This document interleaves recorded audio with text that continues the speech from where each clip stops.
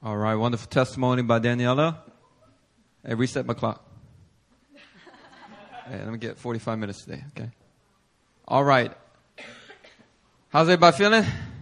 How was the Emmaus video? I'm going to have to check it out a little bit later. I was making sure that today's food will be good and tasty and full of nutrition. I don't want to just give y'all a Big Mac, some French fries. Gonna bring some nutrition today, amen? All right, so let me start. I don't got much time here. All right, very good. All right, today I am continuing the third message in a series that I'm doing on finances. It's going to cover wealth, poverty, finances. And so today's the third message, and I need everybody to turn to Luke chapter 12. Luke chapter 12, verse 13 to 20.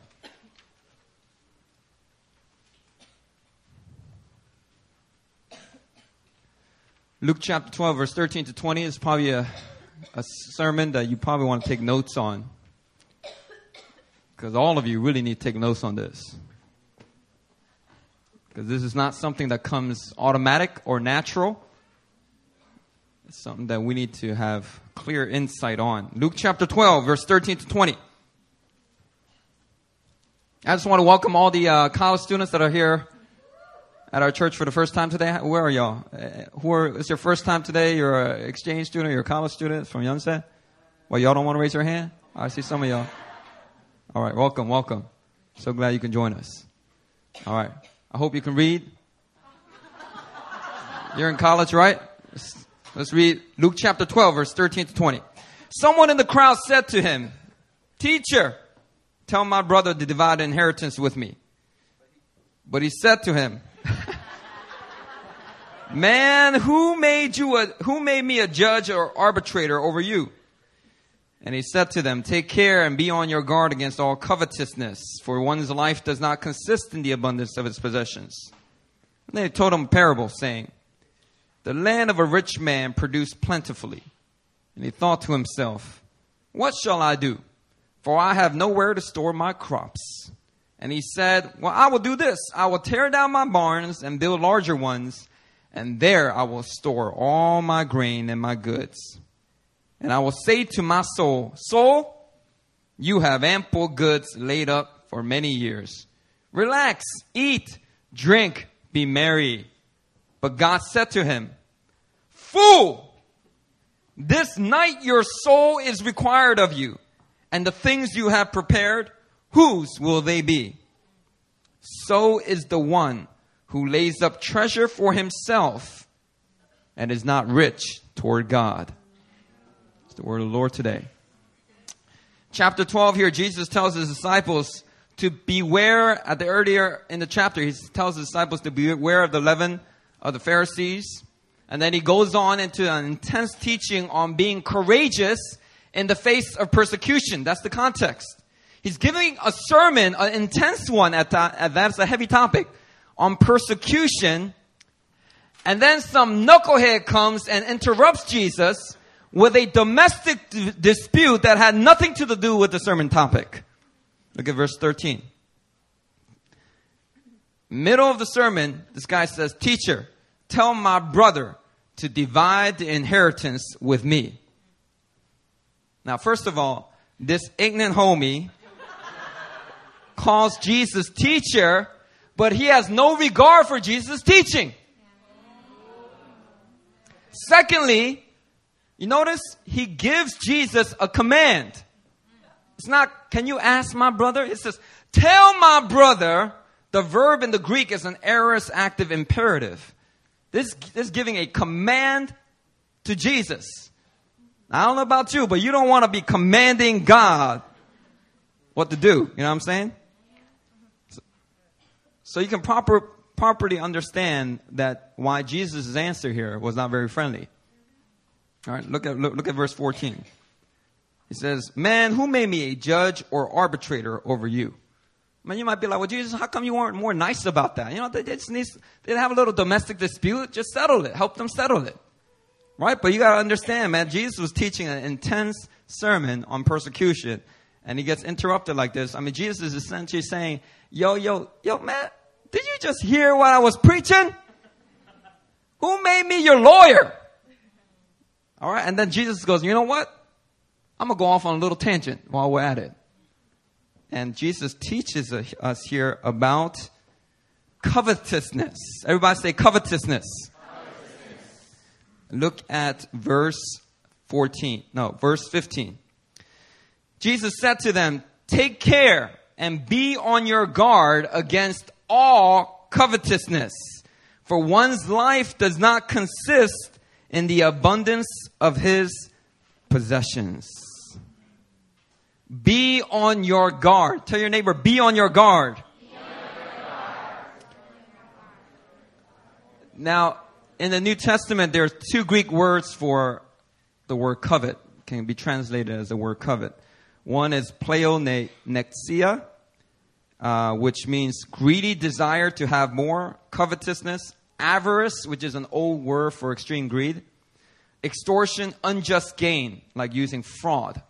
So this is the very most common word that's used for coveting, is pleonexia. And then there's another word called epithumeo, which can have a positive or a negative connotation. But it can also be used to lust after and covet something, especially things that are forbidden. Now here in this passage, the Greek word pleonexia is used. And the English definition of the word covet is to yearn to possess or have something. Right? Seems like a harmless thing. Hey, I like your tie. I wish I could have it. Hey, I like your glasses. I like your hairstyle. I wish I had hair like you so I can get a hairstyle like that. You know, seems like a harmless thing to yearn to possess or have something. But let me talk about covetousness here today. Now, I pointed out last week that the demographic of our church is lower middle class. I don't know what class you thought you were in. But let me tell you something. All of us we don't have much money. If we ever wanted to own property in the city, I mean, let me shake it. It would take many, many years. Living in a big, expensive city with a high cost of living here, where your rent is so darn high, we is not the middle class. We are the lower middle class. All right, we are lower middle class. But because the call of God is on this house to impact this city, I talked about how important it is that we awaken to the vision for social mobility upwards. And this is not an inherently evil, greedy, or selfish ambition. The visions of luxury should not be our inspiration, but the stewardship of God's call should be our primary inspiration for the social mobility upwards. And you know, when you have the call of God at the center, you have Christ at the center of this vision. Lying, stealing, bribery, these are not options when you're pursuing Christ-centered vision. And no matter what social class we are in, I preached also last week that the gospel demands that we also have a social mobility downwards. That we are willing to associate and love the poor, the oppressed, the broken. This is because in the gospel, in the incarnation, Jesus, the Bible says, made the greatest social mobility downward ever. It says in 2 Corinthians 8:9, I forgot to mention this last week. It says, for you know the grace of our Lord Jesus Christ, that though he was rich, yet for your sakes he became poor, that through his poverty,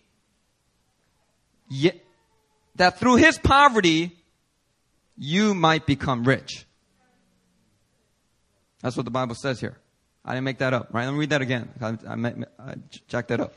It says, though he was rich, yet for your sakes he became poor, that you through his poverty might become rich. And I believe being rich involves being rich in every way, including finances.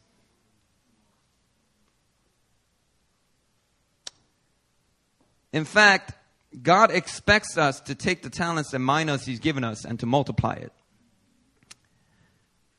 To bury them is not just lazy, but it's wicked.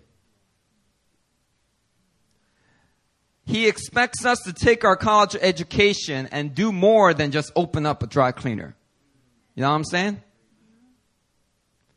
Now, I hope that's not your dream.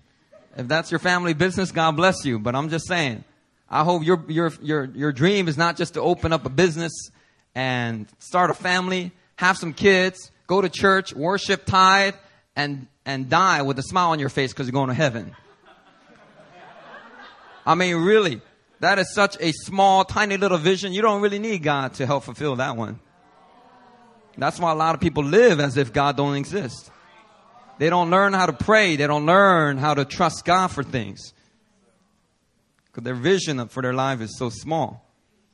God has blessed us to be a blessing. He has called us to advance the kingdom, the king's dominion on this earth until His return. This includes both evangelism and social justice. And I preached this earlier in the year. To do this, we got to take back the high places in business, in government, reform education, confront human trafficking, provide hope for the oppressed, the marginalized. But in order to do these things, we got to climb the social ladder. Now, here's the thing about climbing the social ladder. The higher up you go, the more that you got to guard against covetousness. 1 Timothy 6:10 says that the love of money is the root of all kinds of evils. We got to guard our hearts against the love of money, against covetousness. Now, let me make 3 points on covetousness so it can kind of help you get a framework for what it is. In Exodus chapter 20, the last of the 10 commandments says, you shall not covet. You shall not covet your neighbor's house. You shall not covet your neighbor's wife, or his male servant, or his female servant, or his ox, or his donkey, or anything that is your neighbor's. In modern lingo, it means you shall not covet your neighbor's mansion. You shall not covet your neighbor's hot smoking wife. You shall not covet his Lamborghini, his Porsche, because y'all don't know ox and donkeys, right? But we know cars. You shall not covet those things or anything he's got. Coveting and lusting after what someone else has is not just a harmless secret desire. The Bible says it is sin and it is forbidden. So number 1, covetousness is sin. For the second point, look at Luke chapter 12. Let's look back on our passage. Look at this parable that we read. The parable of this rich fool. He told him this parable. The land of a rich man produced plentifully. And he thought to himself, what shall I do? For I have nowhere to store my crops. And he said, I'll do this. I'll tear down my barns, build bigger ones. Therefore, I can store all my grain and my goods. And I'll say to my soul, you have plenty. You got enough. Just relax, eat, drink, be merry. But God said to him, look at verse 20. Fool. Everybody say fool. Now in Philly, you don't say the L. It's just fool. Yo, fool. What's wrong with you, fool? God says to this rich man, you fool. You knucklehead. You idiot. Okay, I'll stop there. You fool. This night your soul is required of you, and the things you have prepared, whose will they be? In other words, you're going to die tonight of a crazy heart attack. Who's going to get all this wealth that you accumulated?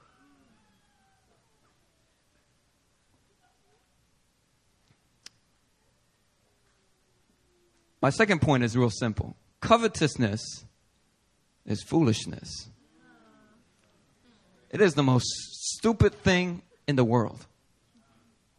Okay, and let me connect it for y'all. Jesus ends this parable by saying, so is the one who lays up treasure for himself and is not rich toward God. Now, what does it mean to be rich toward God? Let me go to another parable to explain to you what it means to be rich toward God. Jesus gave a parable called the parable of the sower. And in that parable, he talked about how some seed fell along the road. Birds came up and ate it. Some fell on rock, couldn't take root. And Luke chapter 8, verse 7. Some seed fell among thorns, and the thorns grew up with those plants and choked it. And then the disciples are like, what does this mean? So poetic, Jesus. Can you explain to us what you mean? Is there a Cliff Notes version of this? So Jesus explains later in that chapter, Luke chapter 8, verse 14. He says that seeds that fell among thorns represent those who hear the word, but they end up getting choked by the cares, riches, and pleasures of life. Such people do not see the fruit of God's word mature in their lives. The cares, riches, and pleasures of life do not inherently prevent God's word from maturing. Rather, it is those who get choked up by these things, those who get obsessed by these things, those who covet after these things. When you lust and covet and love the cares, riches, and pleasures of life, the word of God will fail to have fruit and maturity in your life. And it's not the seed of the word of God's fault. It's the soil of your heart. Two wealthy people can sit through the same sermons, listen to the same podcasts, worship in the same house, and the fruit of their lives will be determined by whether one guards against covetousness or not.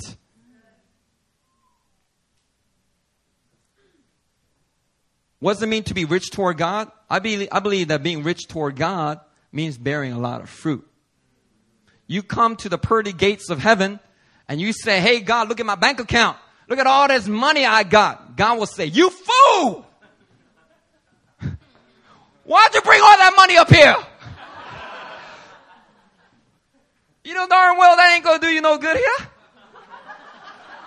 Show me some real wealth. So show me what you did with all that. All right, you better show him.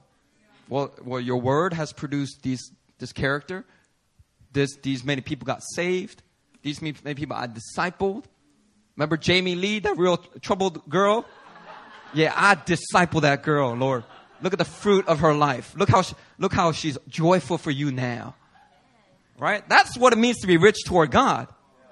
You take what God gave you and you bring to him the fruit of what you've done with it.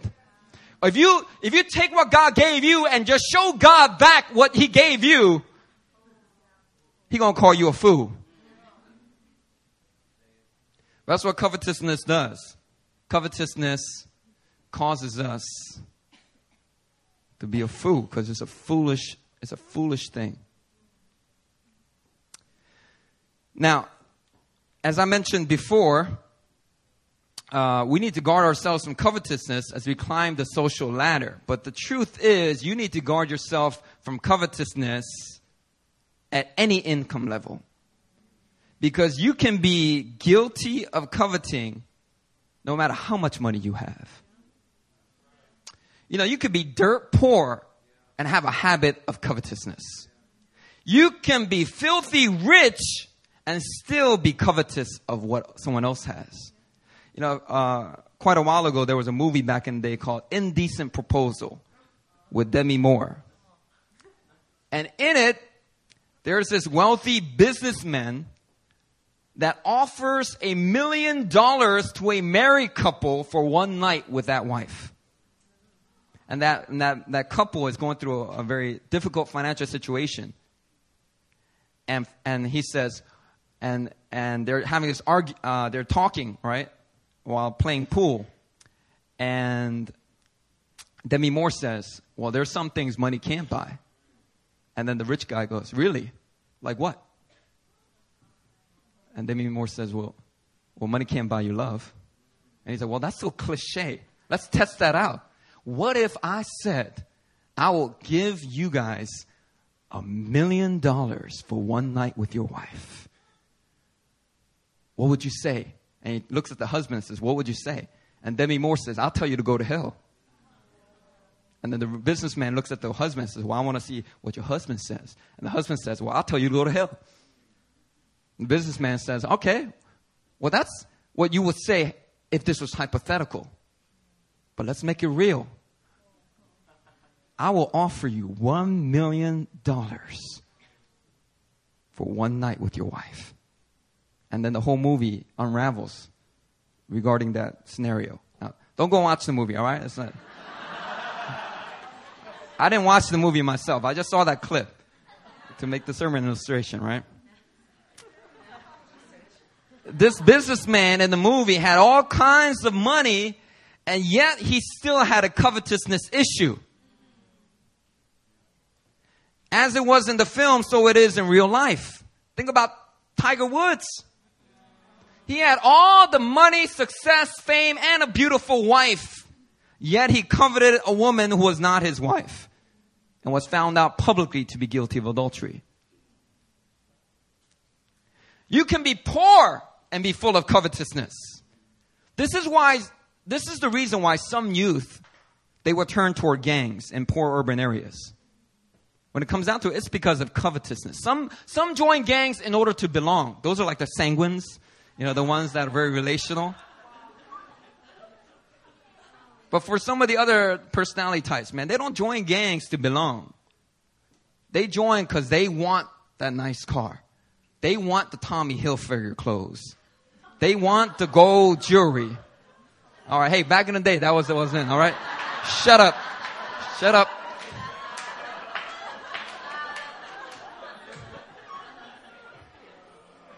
Well, Tommy Hilfiger ain't that popular no more? I'm sorry, all right? Hey.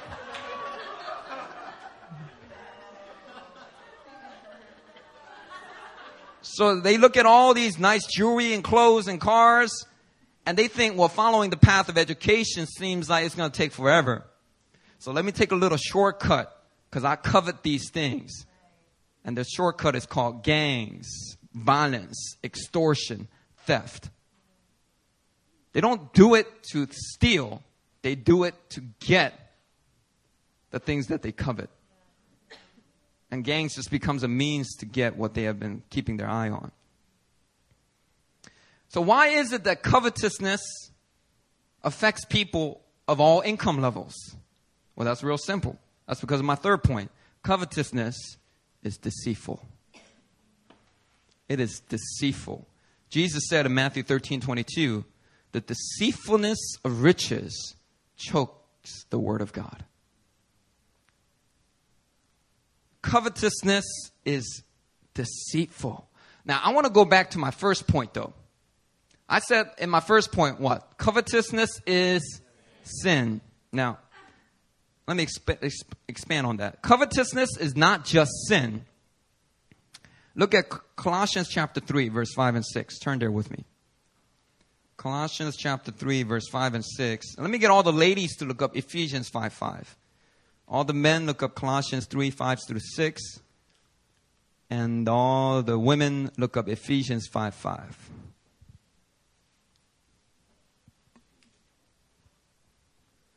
All right, all the men. Colossians chapter 3, verse 5 to 6. Let's read that together. 1, 2, 3, go.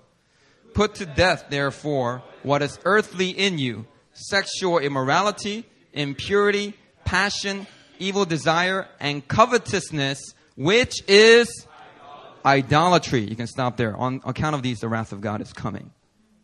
Interesting. Covetousness, which is idolatry. Look at Ephesians 5:5. Sisters, could you read that for me? 1, 2, 3, go. For you may be sure of this. Everyone who is sexually immoral or impure or who is covetous, that is an idolater, has no inheritance in the kingdom of Christ and God. You see, covetousness is not just sin. It is likened to idolatry, to the worship of images created things. The first 2 of the 10 commandments says, 1, you shall have no other gods before me. Number 2, you shall not make for yourself an idol in the form of anything in heaven above, on the earth, or in the sea below. You shall not bow down to these things or worship them. What do you do in worship when we come and we worship God? What do? We get together. We sing songs of adoration. We try to behold the glory of God. We try to fix our eyes on Jesus, the author and perfecter of our faith. And we just adore Him. We exalt Him. That's what worship's all about. Well, the Bible is saying in covetousness, people do the same thing for the created things on this earth. In covetousness, you not only long for the things of your neighbor, you devote yourself to these things. Just like a person would devote themselves to God.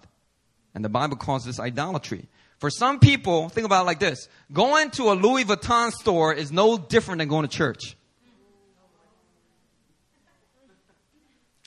You know, up over at Times Square Mall, people are willing to line up for Louis Vuitton. They're willing to line up outside the store to go into Louis Vuitton. What? Man, I remember Erin was one time, she was like, let's go inside and look. I was like, I'm not waiting in that line. I'm not going to wait in line for Louis Vuitton. I wait in line for God. When I was in New York City, I waited in line for the Hillsong service. But I ain't waiting in line for some luxury product. Right? But for a lot of people, going to Louis Vuitton stores like going to church. They go in and they behold all of the luxurious products as if the store was an altar. But think about it. The whole store is devoted to these products. And they're very expensive products. And then they devote themselves to save all the money they can to get the next newest product, no matter what their income level. They worship the gifts rather than the giver. And the Bible condemns this as idolatry.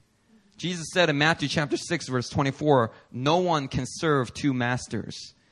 For either he will hate the one and love the other, he will be devoted to the one and despise the other. You cannot serve God and money. Covetousness is idolatry because by you coveting and yearning and obsessing over these good things on this earth or even over money, you are bringing these things in competition to your devotion and worship of God. And the Bible condemns it very directly that this is a form of idolatry. Do you use money to serve God or do you use God to serve money? You cannot serve both.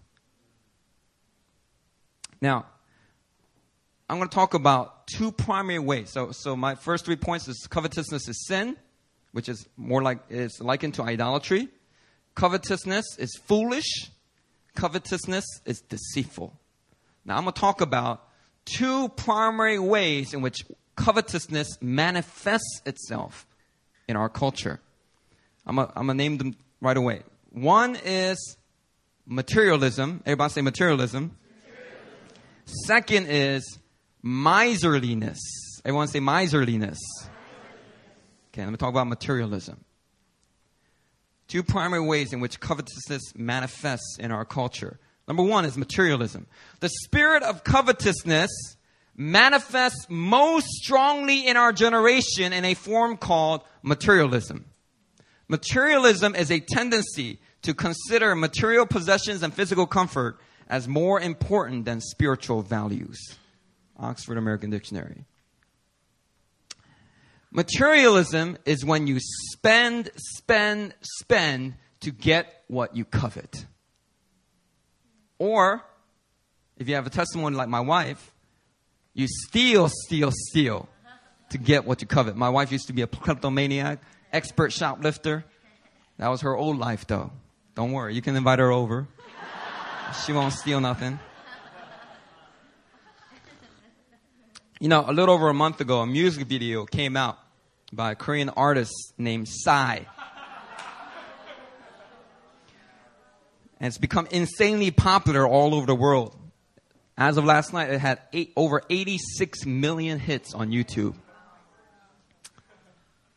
The video has garnered attention from Justin Bieber's manager, from Billboard, even T-Pain and other celebrities, they tweeted about it. And even last week, NFL players started doing the signature horse dance in the end zone. All right, this thing has taken off where many other Korean songs have failed. Psy was able to actually cross over into the mainstream, to the global mainstream market. But I was reading an article about this song in the Atlantic website, and it was talking about how the music video and song are not just slapstick comedy. Psy, who attended Boston University and graduated from Berklee College of Music, is actually sending... You don't think that, right? You're doing all this... That's not Berklee. He graduated from these good schools. He's actually using the song to send a subtle message about the sad state of affairs in Korean society. In other words, the music video is a satire. He's using humor and exaggeration to expose the unhealthy obsessions that Koreans have with materialism. You know, in 2010, the average household in Korea carried credit card debt worth a staggering 155% of their disposable income. This is higher than the 138% that U.S. families had right before the subprime mortgage crisis. Koreans have been living off of high credit since the 90s. Before then, it was all cash driven. But if you really investigate the lives of many of your Korean relatives, and maybe some of the Koreans in here, people have credit card debt up to the sky. And Gangnam, if you guys don't know what Gangnam is home to $84 billion of the country's wealth. That is 7% of the entire GDP of the country in an area of just 15 square miles. It is also the place of the most ostentatious consumption. The playground of the richest of the rich of this nation is Gangnam. That includes Apgu, Garosukir, Shinsa, whatever. In Korea, the article is talking about, there's a joke poking fun at women who eat 2,000 won, about $2 ramen for lunch, and then they spend 6,000 won on Starbucks coffee. And Koreans, they call these women 된장녀, soybean paste women. Doesn't sound as cool, right?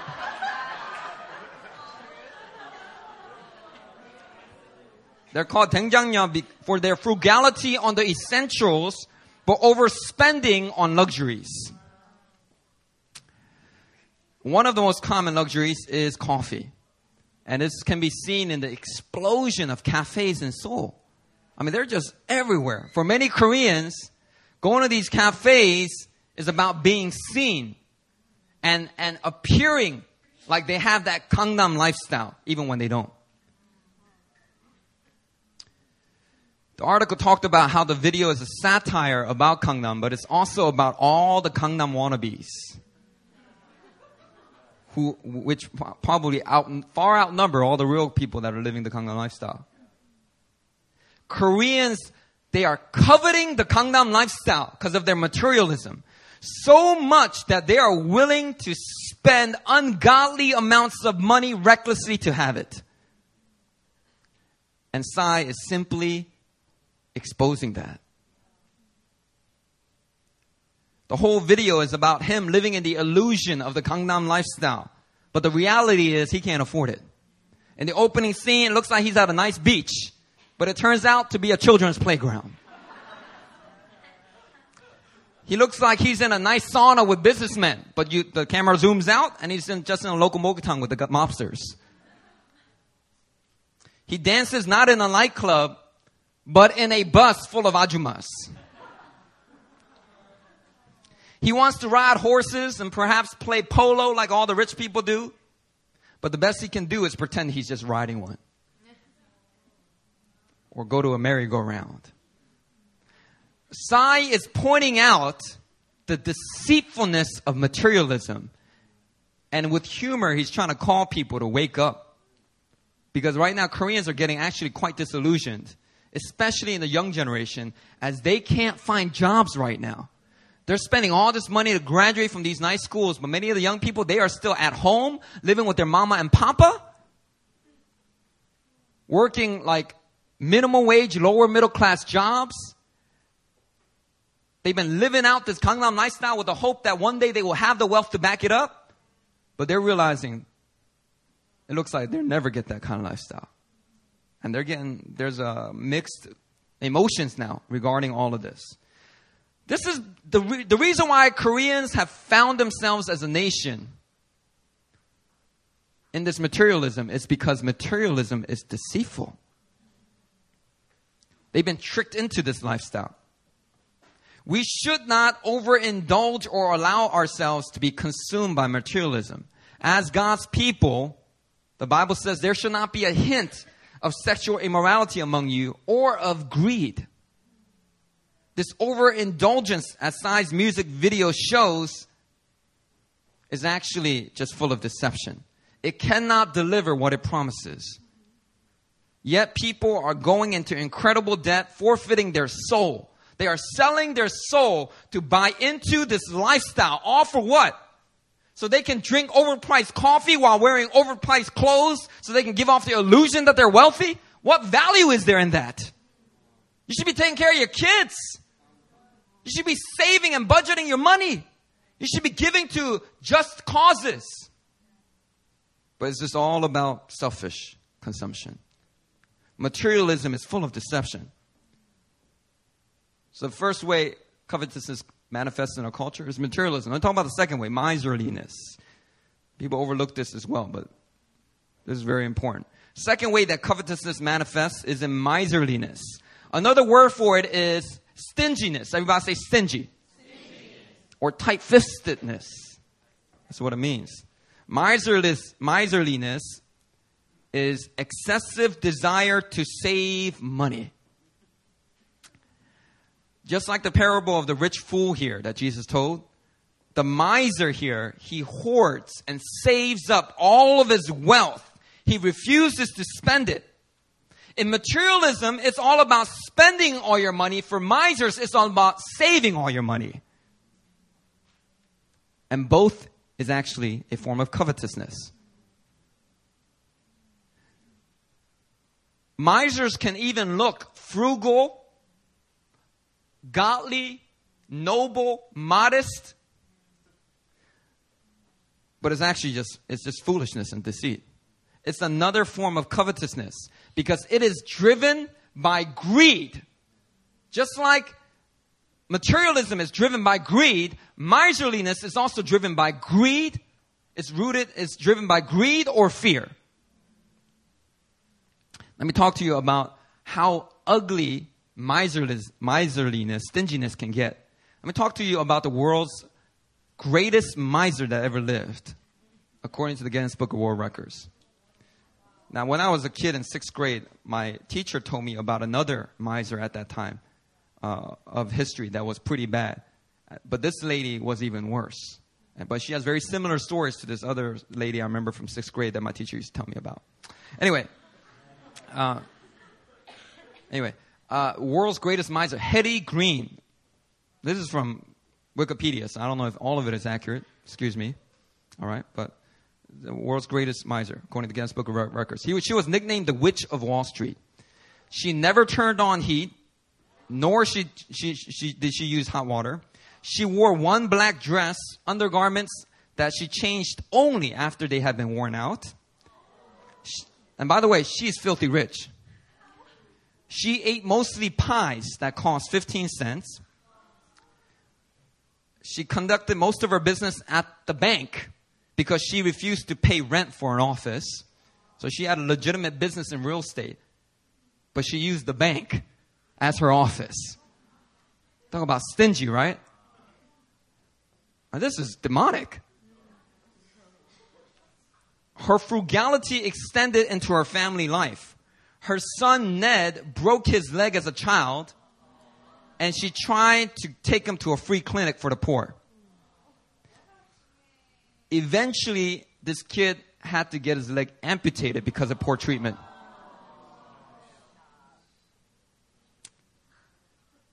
And there's all these kinds of stories. In her old age, Hetty Green began to suffer from a bad hernia, but she refused to have an operation because it cost $150. She has millions and millions of dollars, but refuses to spend any of it. Now, this is a very extreme case. But in this room, covetousness takes on either form or both in your life. Maybe not as extreme, but it's there. And that's why Jesus says, guard yourself against these things.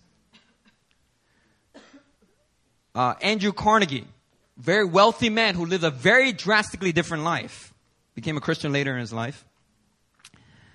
He used to agree with the public saying, quote, the man who dies thus rich, like the miser, the man who dies like a miser dies disgraced. Andrew Carnegie believed that the state ought to actually pass laws to heavily tax rich people who hoard sums of money but refuse to give it back to the communities from which it came from. He believed that if they died with all of these savings, the state, the government should tax those rich people heavily and take that wealth back. Because he just saw this kind of stinginess as wicked. He says, by taxing estates heavily at death, the state marks its condemnation of the selfish millionaire's unworthy life. Carnegie's rhetoric was backed up by his practice. Toward the latter end of his life, now, this is a rags to riches story. He has the classic rags to riches story. He was an immigrant, I believe, from Ireland or Scotland. He came to America and he started a steel company back in the day. And he just made boatloads of money. He made so much money. History says he was the second richest man ever to live, next to Rockefeller. Okay? And this is what he did. Carnegie is famous not only for being the second richest man in history, but he's also famous for being one of the greatest philanthropists ever. He funded 3,000 libraries in like 4 or 5 different countries. He helped to start the Carnegie Institute of Technology, which is now known as Carnegie Mellon University. He helped Booker T. Washington, black man, create the National Negro Business League. His interest in music led him to funding 7,000 church organs and the building of the Carnegie Hall in New York City, which continues to be a great place of music and arts till today. And the list goes on and on. At his death, he had given away over $350 million, which adjusted to today is $4.8 billion he gave away before he died. I'm not saying Andrew Carnegie was the perfect Christian or he was just this crazy, generous man. But you know what? He wrote this essay that I read from my intensive course called The Gospel of Wealth. At a time where people in the church still had the old mindset of wealth.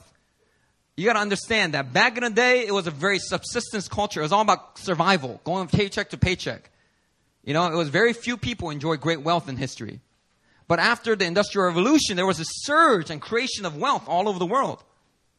And there were more and more rich people, right? And in that time, Andrew Carnegie tried to write this article to try to give people a helpful framework so they don't feel guilty, needlessly guilty about the funds that they were stewarding. And then he demonstrated it with his life by giving away tons of money. And he did it for great causes. I mean, if it wasn't for Andrew Carnegie, who knows what America would look like? Well, all them libraries, you know, eventually y'all stepped into some of those libraries. You got educated. Or your teachers got educated from those libraries. Miserliness is condemned by Andrew Carnegie, but is also condemned by the scriptures. I believe Andrew Carnegie, he exemplifies what a man can do with that great wealth. Now, materialism is greed in spending. Miserliness is greed in saving. But both are rooted in deception. In materialism, the deception is these possessions, this Louis Vuitton bag, it is going to give you happiness. It is going to give you a profound sense of worth. You wear this and you're going to feel like $1 million. That's the deception of materialism. In miserliness, the deception is all of the savings will give you stability. All of these savings, you can use it later for all of these great things. You can buy an island, but you got to save. You can't spend any of it. Save it, save it, save it. But my son, his leg got infected. Who cares? Think about the island.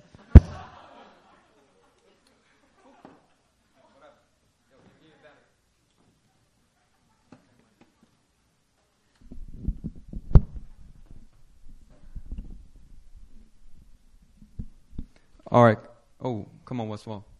Run. What you doing? Come on, run. I'm running into his fly kick right here.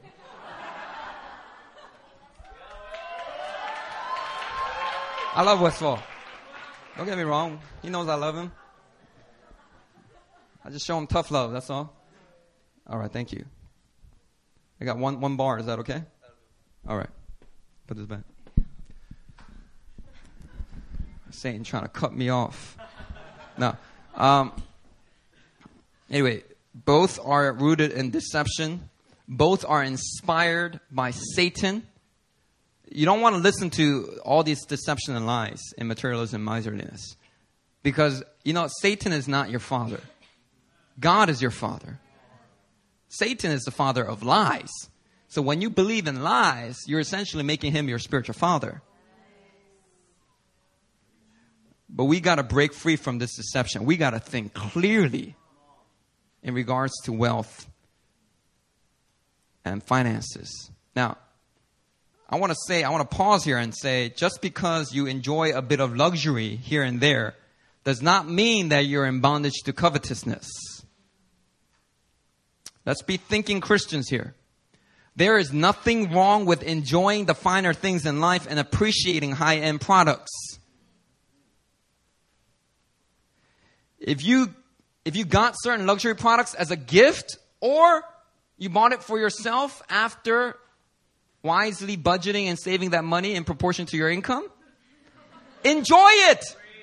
It's okay. Enjoy it. I don't see nothing wrong with that. I got this nice watch here. Now, oh yeah, this is a nice watch right here. My wife got it for me, right? Probably cost like $300-$400. Now, when I was growing up, man, most of the money I spent on the watch is $5. I remember as a college student, I'd go to Times Square, and the homies would open up their little briefcases, and they'd be like, yo, what you need? What you need? What you need? What you need? I got Tag. I got Rolex. What you need? What you need? What you need? How much for that? $20. What, $20? You're crazy. $5. Nah, man, you crazy. $5. All right, now take it. That's about as much as I ever spent on watches. But when I got married, I opened up my heart. Now look, I don't get crazy expensive watches every 4 months. That's bondage. But every few years, if my wife wants to get me a nice watch, or if I save up, and I'm not sacrificing something else, but I save that up wisely, and I want to spend on a nice watch, that's my prerogative. Or you don't even know how I got it. I might have got it as a gift. I might have got it because I bought it. But you know what? It's none of your business. You're not my police. So I'm saying I'm gonna present to you that there is a way to enjoy luxury where you don't have to feel condemned. For a nomadic family, the patriarchs, Abraham, Isaac, Jacob, they were incredibly wealthy. They had all these servants and butlers, livestock, which is the equivalent of like cars. They had cars and cars. They had all these luxurious possessions. Solomon was also surrounded by great luxury, including his father David, who used to be a shepherd boy. Eventually, he was surrounded by great luxury.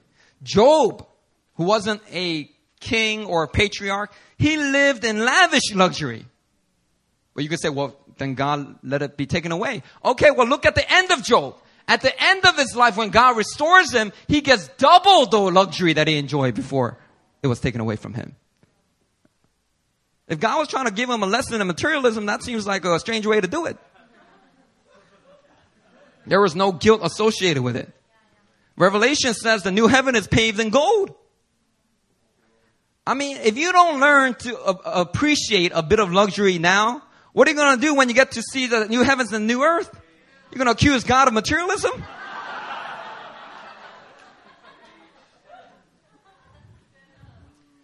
What is your view of the patriarchs? What do you think? They were just greedy, idolatrous, covetous men?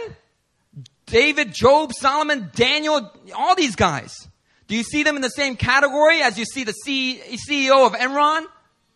The CEO of AIG, all these, Bernie Madoff, all these people that unjustly gained their wealth? Let's make a distinction here. Those guys coveted and they got that gain unjustly. But these guys in the scriptures, they got there through the favor and goodness of God, by the calling of God on their lives. Although they enjoyed great luxury, they didn't get there in the same ways. They both enjoyed the same luxury, but they didn't get there in the same ways, and they didn't steward it in the same ways. I do not believe enjoying luxury is a vice. It's not an evil in itself. Some things are so good, they shouldn't be an overpriced luxury, but an affordable essential. Let me give you an example. Really nice resorts for vacation. I don't think this should be just an overpriced luxury for the rich. I believe it should be an affordable essential that everybody can enjoy when they go on vacation. And in Thailand, it is. You go to Phuket, you can pay the amount of money you get like a little dingy hotel room in Seoul. You get this huge resort with this huge pool wrapping around the whole resort in Phuket. All right, I'm just saying, if you didn't know. Or a well-equipped and safe car with airbags, auto windows, bright dashboard, keyless entry, Bluetooth connectivity. These things, I don't think they should just be an overpriced luxury. They should be affordable essential. And at one point, they were overpriced luxuries. Airbags is only for the rich people. You know, if you were poor, you put on your seatbelt and you prayed and you drove. But what happened? Eventually, everybody got airbags. That's the way it should be. Some things are so good, it shouldn't be a luxury. It should be accessible to everybody. If you go to India, some of the things that the kids see us living with, they think it's a luxury. It's sad because no, it's not just a luxury. This should be a basic essential for your life. An education. This shouldn't be a luxury for you guys in India or in Cambodia. Having access to clean water, clean clothes. This is not a luxury. It should be essential. So be a thinking Christian regarding luxury. Luxury is a nice way to occasionally bless your loved ones or reward yourself. If you reward yourself all the time and you put yourself in back-breaking debt, you're probably in bondage to covetousness. But I'm talking about budgeting wisely and using your savings to get something nice for your wife, nice for yourself occasionally. Ain't nothing wrong with that. In fact, don't condemn luxury so fast because today's luxuries can become tomorrow's essentials. Smartphones, even cell phones. Remember back in the day? Saved by the Bell? Crazy old cell phone, looked like 3 bricks put together with a rubber band. They're big old things, you know? Hello? And it was a luxury. What the rest of us? We had to carry around little pagers. Beep, beep, beep, beep, beep. And that's if you even had enough money to get a pager. But eventually what happened? Now everybody has a smartphone. And in most Western countries, you can get a smartphone. If you live in even lower middle class, you can get a smartphone. 95% of this church, you have a smartphone. That was from just the difference from 2 years ago. flat screen TVs. Back in the day, only the rich people had these big old, like huge flat screen TVs. It wasn't flat screen back then. It was just a big screen TV with a big old back. And it took like 5 people, and they had to like open up your window and take out the glass and in order to get it in your house. But today, you can get an affordable flat screen TV, no matter what income level you have. Don't condemn the luxuries of today, because some of them are going to be the essentials of tomorrow. Another example, computers. Do you know that computers was a luxury at one point? Way back in the day, only IBM had these huge mainframe computers. And only big businesses had computers. You had to punch these cards. It was crazy. It would heat up the whole city because it was so hot. But eventually, Apple and Microsoft came on the scene, and they decided with this crazy idea, well, why don't we make a computer that each and every person can have at home? And in the beginning, it was very expensive. But eventually, those prices came down. Software got better and better. What happens today? Every one of y'all knuckleheads has a computer, and you know how to use it.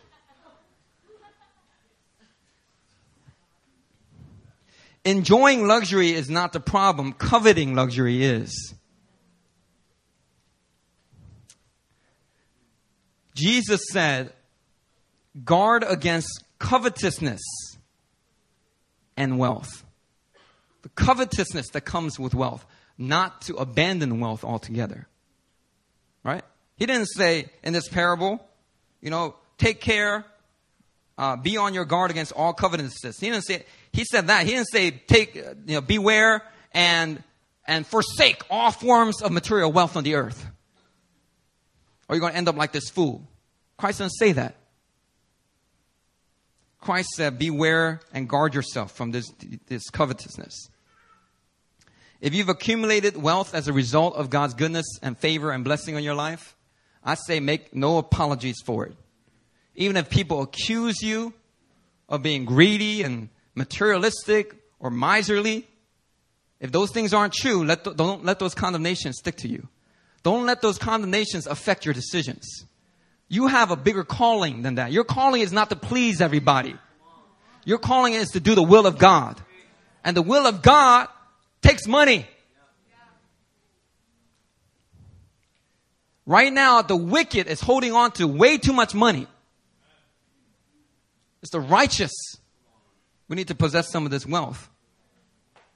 And when we possess this wealth, we're going to confront injustice. We're going to build schools. We're going to provide jobs, etc., etc., etc. Who knows? Maybe the next Andrew Carnegie is in this room.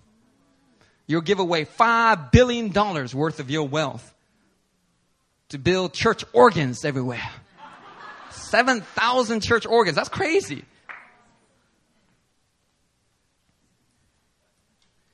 So covetousness is foolish.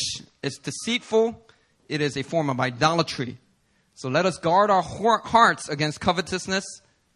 And let's have a healthy view of modesty and luxury. And how do we fight covetousness? If you keep my first 2 messages in mind, it helps a lot. How to steward financial prosperity. My first message, my 2 key points were, it's not about ownership, it's about stewardship. When you understand that, you will make sure that you don't covet. You guard yourself from covetousness because you understand the wealth that you have is not your wealth. It doesn't belong to you. You're there to manage it. Second is it's about expectation, not entitlement. In one sense, the Occupy movement is completely full of covetousness. It's not just about a reaction against the injustices and corruption they see upon the executives, the CEOs. It is about covetousness and entitlement to that same lifestyle, or to a lifestyle closer to that. And they're angry not because they're just reacting. They're angry because they feel a sense of entitlement to live that kind of lifestyle. Occupy movement. There's quite a bit of covetousness there, and you got to be careful not to go out, onto City Hall and start camping out with all them other folks. You don't know what spirit they have.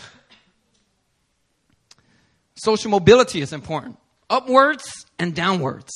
So long as you always have that ability, have social mobility downwards, that when you come to a church like this and later on in 10 years it's mixed up with all people of all income levels, and you're still willing to associate with each and every one without making any discrimination about what they wear or what hair color or what their skin color or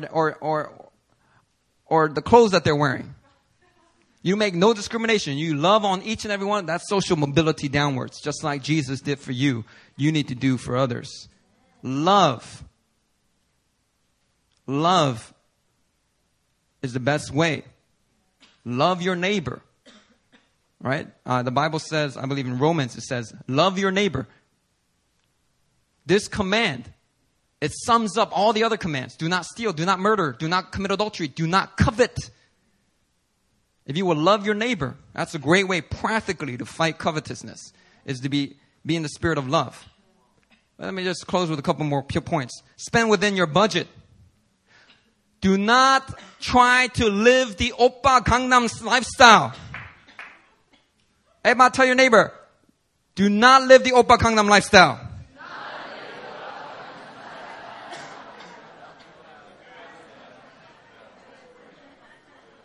Don't covet it. Don't have a sense of entitlement to these things.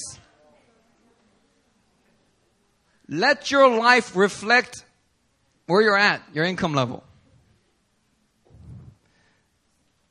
Number 2, give away your wealth in proportion to your income, to the poor, to the oppressed, to kingdom purposes. You know, there's another parable Jesus told about a rich man and a beggar named Lazarus. Now, here's the thing about this parable. Traditionally, it's been understood as a parable to condemn all wealthy people. That it shows that wealthy people, you go to hell. You see this parable? The rich man goes to hell. Lazarus, the beggar, goes to Abraham's bosom. So shall it be for wealthy people. And so that's the traditional interpretation. Actually, that literal kind of interpretation was what the church used to institutionalize certain almsgiving. That's what I learned in my class. It's really crazy, right? But if you really are thinking Christian about that parable, Jesus, the rich man here, is not condemned for being rich. He is condemned for ignoring Lazarus. That's what he's condemned for. Abraham says to the rich man, in your lifetime, you enjoyed good things while Lazarus was just poor at your doorstep and you didn't do nothing for him. So now it's reversed. Get over it. The man was not condemned for being rich. It was for ignoring the beggar. And in this way, we got to give away our wealth in proportion to your income. You got to give it away and you got to use it, mobilize it. You use money to serve God, not the other way around. Use God to serve money. And last, this is a little point that I got from Mark Driscoll. Self-legalism. Self-legalism. Let me just close with this. All right, try to understand this concept. Self-legalism. When it comes to wealth, some people are more prone to fall into covetousness than others. Depends on your background, your experiences, how you've dealt with your poverty or wealth in the past, how your parents have dealt with it, how they think about it. Is that one out of fear? The one out of selfish ambition? Was there bribery involved? Like all these things, it affects whether you're vulnerable to covetous or not on every income level. So one thing that you can do, Jesus said this. He said, if your right hand causes you to sin, cut it off. It's better for you to enter life without a hand than for your whole body to get thrown into hell. Your eye causes your sin, pluck it out. Better for you to go into heaven blind than for your whole body to be thrown into the fires of hell. What was Jesus saying? Jesus is using a hyperbole. Of course, he doesn't want you to cut off your hand, right? Right? You punch somebody in the face, cut off that hand. No, right? No, he's using a hyperbole. He says, the things that cause you to sin, sometimes you need to take some extreme measures to keep it in check. And so in that same spirit, if you're more prone to covetousness, sometimes what you might do is make a rule for yourself to guard yourself. Jesus, remember the original message that Jesus gave. Guard yourself from all types of covetousness. How do you guard yourself? One is self-legalism. For example, Rick Warren, what he did was he made millions of dollars from his book proceeds. Purpose-driven church, purpose-driven life. I mean, he's made tons of money. And you know what Rick Warren does? This is just a self-legalism that he put on himself. He reverse tithes. Some of y'all have a hard time tithing 10% of your income. Well, Rick Warren tithes 90% of all of his book proceeds. That's like millions and millions of dollars, tens of millions of dollars. He does that to guard his heart from covetousness. There could be a lot of different things that you can do, right, for self-legalism. But here's what you can't do. You can't take a legalism that you've set for yourself, and I'm using this in a kind of positive way. A rule of life that you set for yourself in regards to money to keep yourself in check. You can't use that rule on somebody else. You know what I'm saying? You can cut off your hand, but don't go around chopping off other people's hands, is what I'm trying to say. But you know, so many Christians do that. So many Bible teachers do that. They preach to a wealthy American congregation, and they condemn the materialism there. And rightly so, they should repent. Rightly so, they should repent because they're not using their wealth in a selfless way. They're not using to serve God. They're in covetousness. Rightly so, they should be condemned. They should repent. But in doing that, they set down all these guidelines and all of these convictions that are not based on the Word of God. They're just based on their own selfish legalism for their life. They go, well, this works for me, so all of y'all should also submit to these things. And in fact, if I just give it to you as a suggestion, you might not take it. So let me give it to you as a rule, as teaching, a biblical teaching for everybody. And they call us to forsake it all, to live this frugal, modest life. And if you accumulate any kind of wealth, you're living in greed and idolatry and covetousness. And you know what? I simply do not agree. Do not use your self-legalism rules on other people. But check this out. Let me warn y'all right now. The majority of you in here, you're going to need to set up some kind of rules. Because you're laughing at Sai doing the Oppa Gangnam style dance right now. But you're going to be living just like him if you don't be careful. Especially as you climb the social ladder. How many of y'all pay for Starbucks like 6,000 won for a coffee at least once a week? Raise your hand. Once a week. How many of y'all spend at least once a week? How about twice a week? Let's just be real. For some of y'all, it's every day. Every day. Here's a little advice for you. Buy some of that instant coffee. The little 500won things with the stir, you just take it out, you put it in and you stir. All right, ease up on that. Check this out. You're addicted to a drug. It's okay to enjoy coffee little by little, but it's not okay to be addicted and lose all your income over it. At the end of your life, God said, I called you to confront this injustice. I called you to open up these schools. What happened? Starbucks. And God will be like, come over here because I'm about to elbow drop you right now.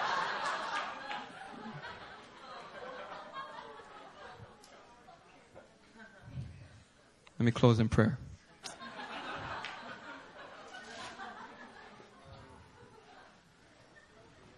This is actually quite serious, right? It's quite serious because covetousness has snuck into many people's lives. You can be poor, you can be rich, but covetousness really is a form of idolatry, and we have to keep guard from these things. So I'm going to give you all a moment right now. All right, so let come up. If you are struggling with materialism, I'm going to pray for you. But I want you to stand up. Just stand up. If you're struggling with materialism, and you've been in all this credit card debt, or you've been overspending, you have to constantly ask your parents for money if you're a college student because you just not been stewarding that money right. And you think that all the problems will be solved when you make tons of money. And that's just a lie. All the problems will be solved when you deal with your heart and you put God as number one in your life.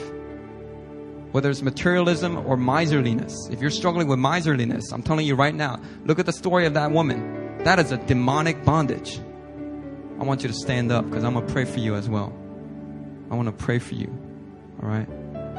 Give a moment right now. Everybody else, I want all of you to take the wisdom that was preached from this message and begin to pray it over your heart right now, everybody. Because every one of y'all is not immune to these things. Every one of y'all. Start to pray right now. Come on, church.